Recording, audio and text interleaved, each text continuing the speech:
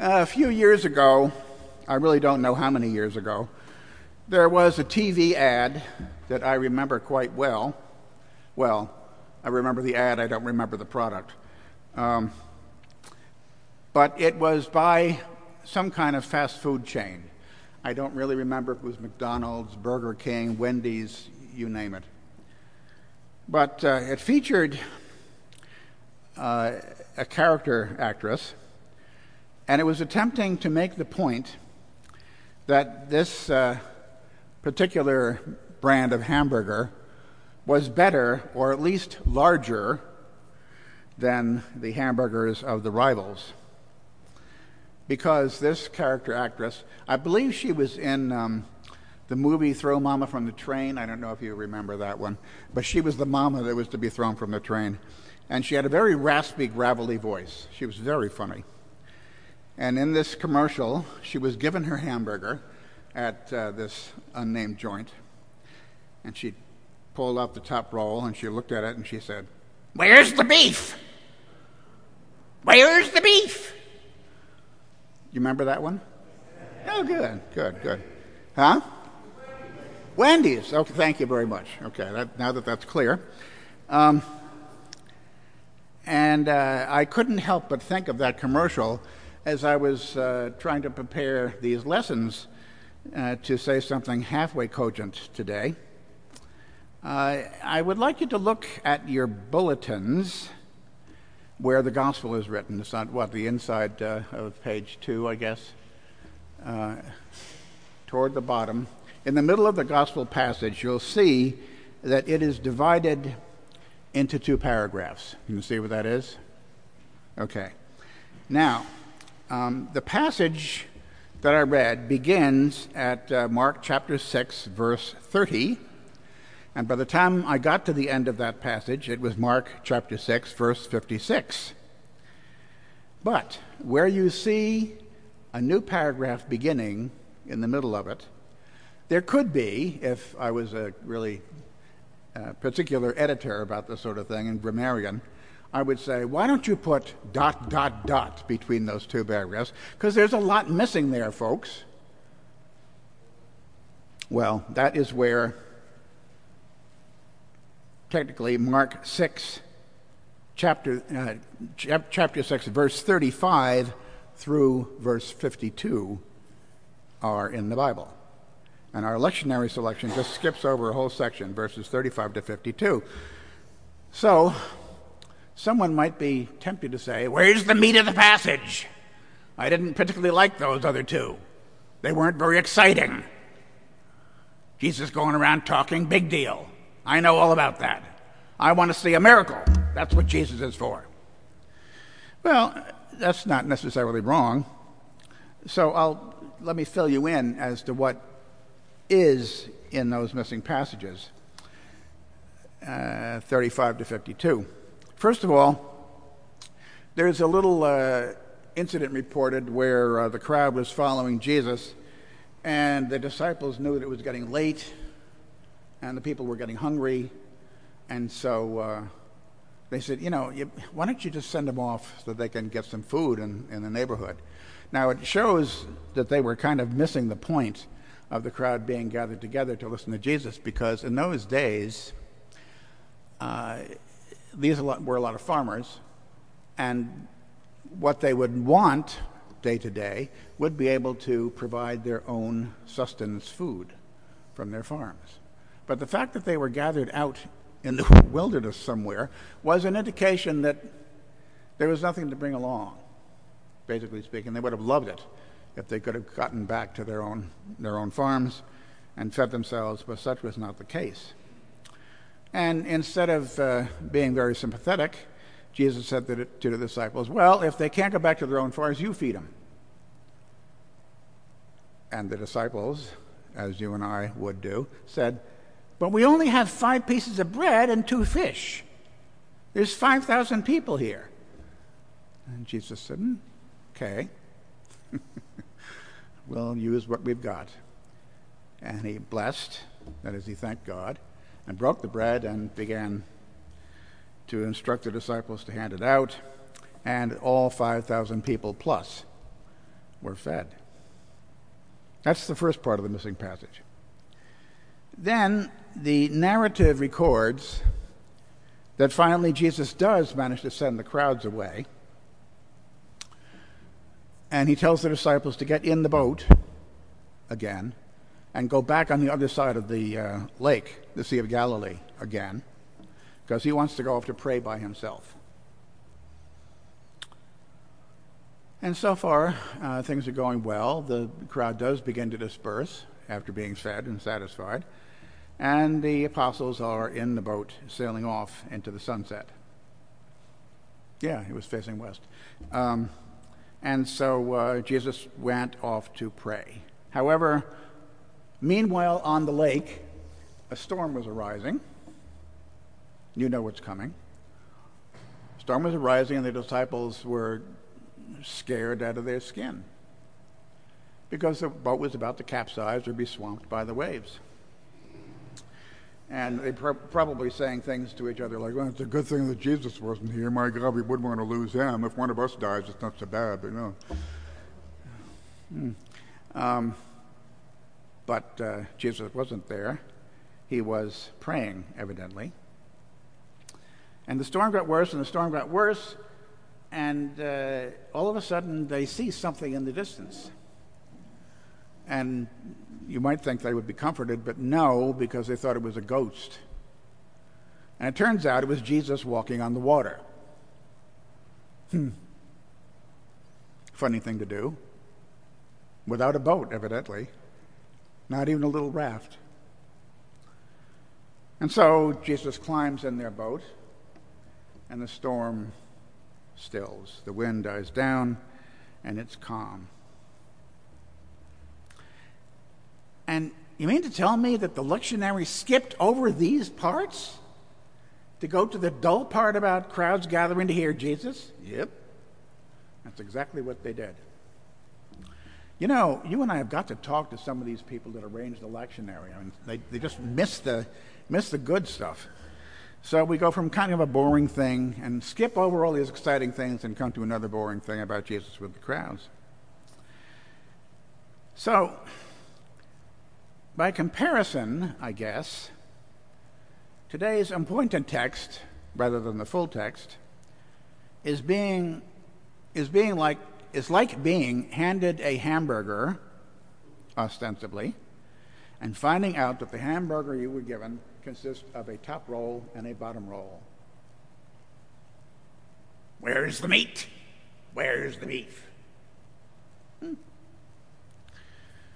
So, I guess that means if we are only willing to identify stories of Jesus, the miracle worker, the wonder worker, with anything worthwhile reading in the Gospels, we're going to be unsatisfied with a vegetarian meal of our hamburger.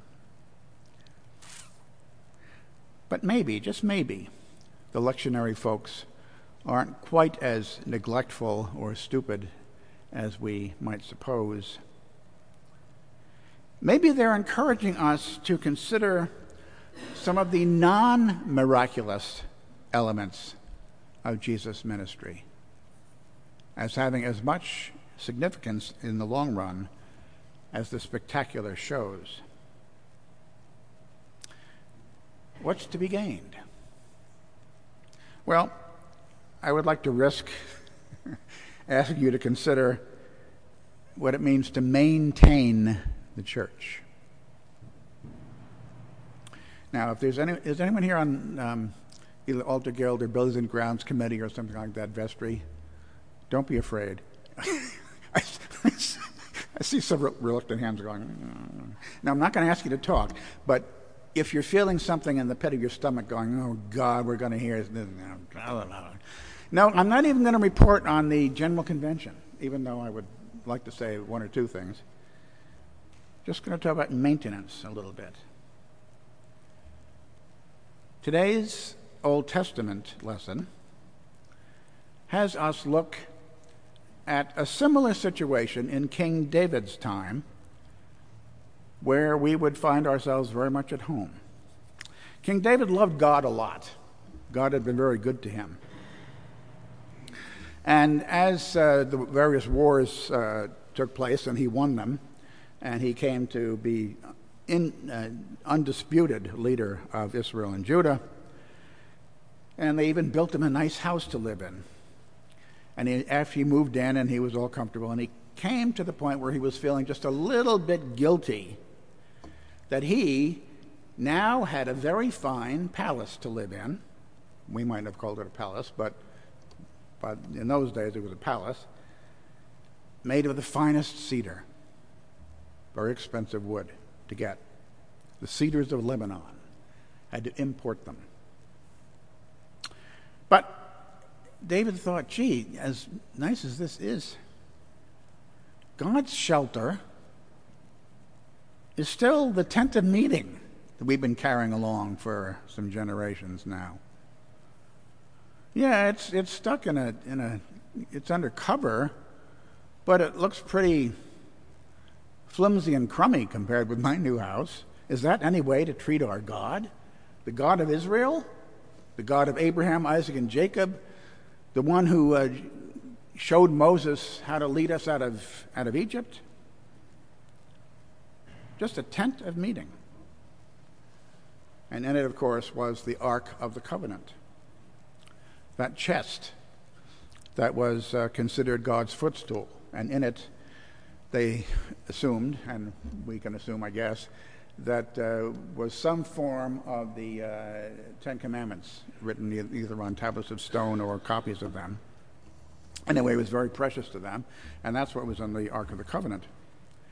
So Dave checked it out with the prophet Nathan, and he said, Nat, I'd kind of like to do something better for God than this kind of ratty tent that we've got for him. And Nathan said, I believe that is a good thing, Your Majesty. God is with you. Go ahead. But, as is so often the case in the history of Israel and Judah and the Christian church, we thought things were going fine with our plans, but all of a sudden God steps in, delivering to Nathan instructions as to what to say to King David. Not exactly, but roughly this. Am I complaining about my headquarters? Am I complaining? Do you hear me complaining at night? No. I've been living in that tent for a long time now and keeping up with you guys as you moved around. That's been okay with me. I'm going to take care of my own house. Let me tell you, David, my adopted son, I'm going to make my house out of you and your descendants. And it will last forever.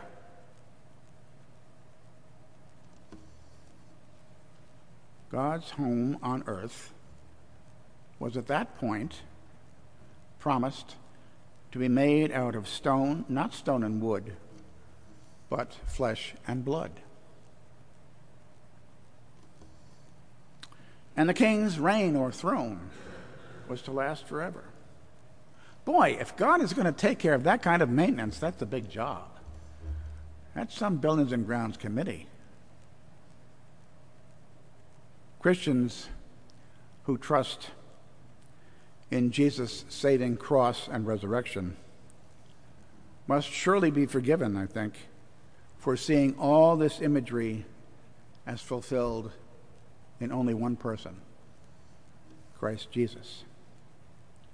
Who else could it refer to? A house built of flesh and blood that would last into eternity. Pretty cool, huh? I think so. Anyway, so now what? Can we take a peek inside this house of God? Now, if we want to move in, it's good to know how the rooms are arranged and all that sort of stuff. Well, the answer to that is yes. We can look inside.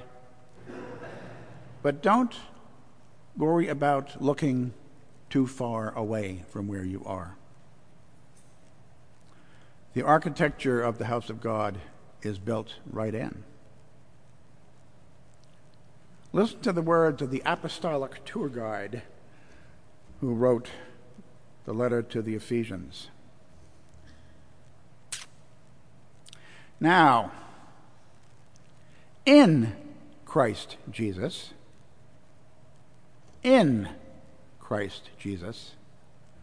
he has abolished the law with its commandments and ordinances, that he might create in himself one new humanity in place of the two that used to be insiders and outsiders, thus making peace. Peace to you who were far off, and peace to those who were near. So then, you are no longer strangers and aliens, but you are citizens with the saints, and also members of the house of God, built upon the foundation of the apostles and prophets, with Christ Jesus himself as the cornerstone. In him, the whole structure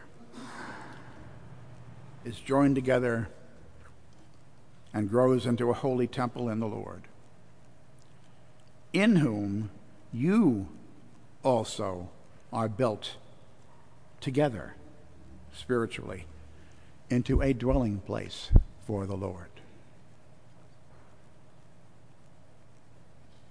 Let's always keep in mind, folks, it's not always easy to do, but let's keep in mind a verse out of the Psalms. Actually, it's Psalm 127 in the very first verse. Unless the Lord builds the house, those who build it labor in vain. He has decided to build his permanent temple out of flesh and blood. I see a lot of other things around me in this particular version of the temple, but I see the real temple only in the flesh and blood in front of my eyes. Let us remember, unless the Lord builds the house, those who build the house labor in vain, and the Lord has chosen to build with flesh and blood. Amen.